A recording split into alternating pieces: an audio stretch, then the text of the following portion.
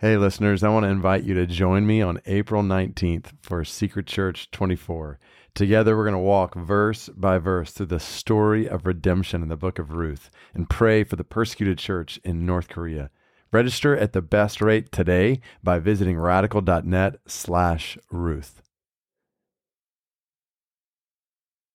Hey, listeners, I want to invite you to join me on April 19th for Secret Church 24.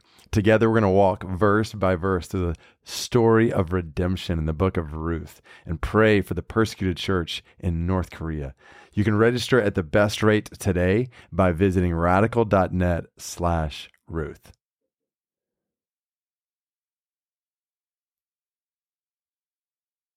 Hey, listeners, this is the last week to register for Secret Church 24 on Friday, April 19th.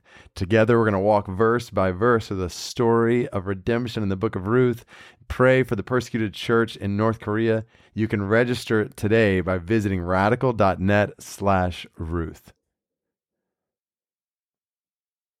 Hey, listeners, this is the last week to register for Secret Church 24 on Friday, April 19th.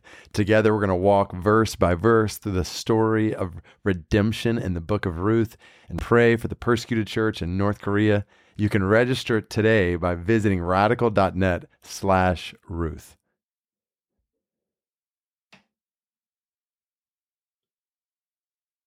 Pray the Word with David Platt is a resource from radical.net. Psalm chapter 17, verse 15.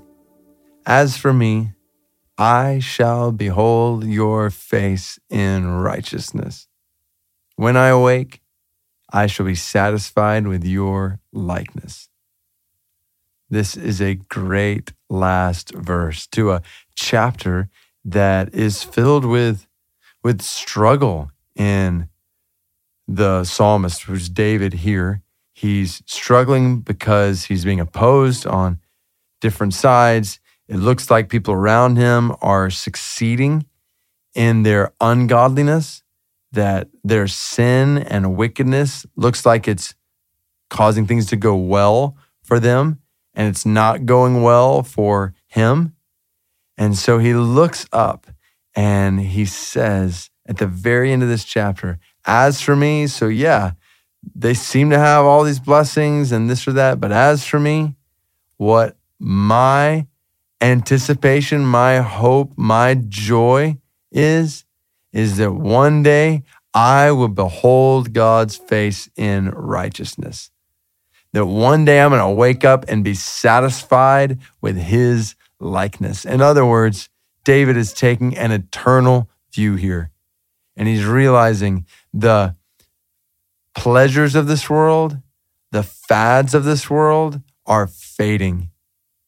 They may be good for a time, but what is ultimately good for all time is seeing the face of God, beholding God's face in righteousness. This is Revelation chapter 22, verse 4, where all of history is headed for those who have trusted in Jesus.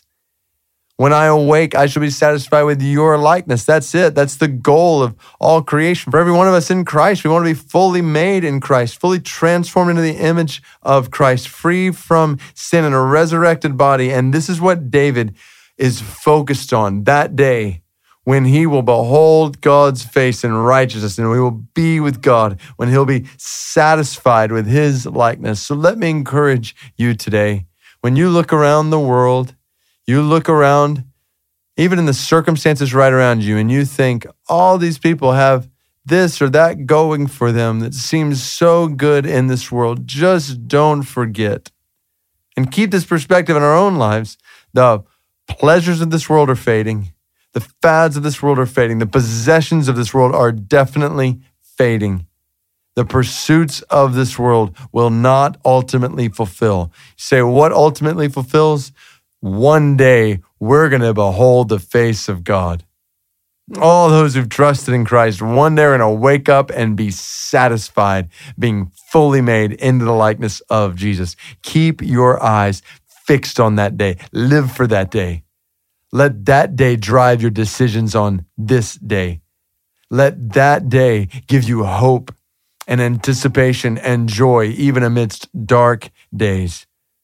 Don't look around at circumstances in this world and think, oh, if I could just fix that, then I would be happy. No, your happiness is found in something, someone much greater than that. It's found in seeing the face of God and being satisfied in the likeness of Christ. So live for that day. God, we look forward to the day when we will see your face and we will be fully conformed into the image of Jesus. Oh, God, please hasten the coming of that day. Hasten the coming of the day when we will behold your face in righteousness. We will be satisfied with your likeness. And we pray that until that day comes, you would give us a right and proper perspective on today. Lord, help us to live today for what's going to matter in eternity. God, help us to not be deceived by the pleasures and pursuits and possessions and fads of this world. Help us to see them for what they are and to live for what matters most. God, help us to live for what's going to matter 10 billion years from now. Help us to live for that today. In Jesus' name we pray.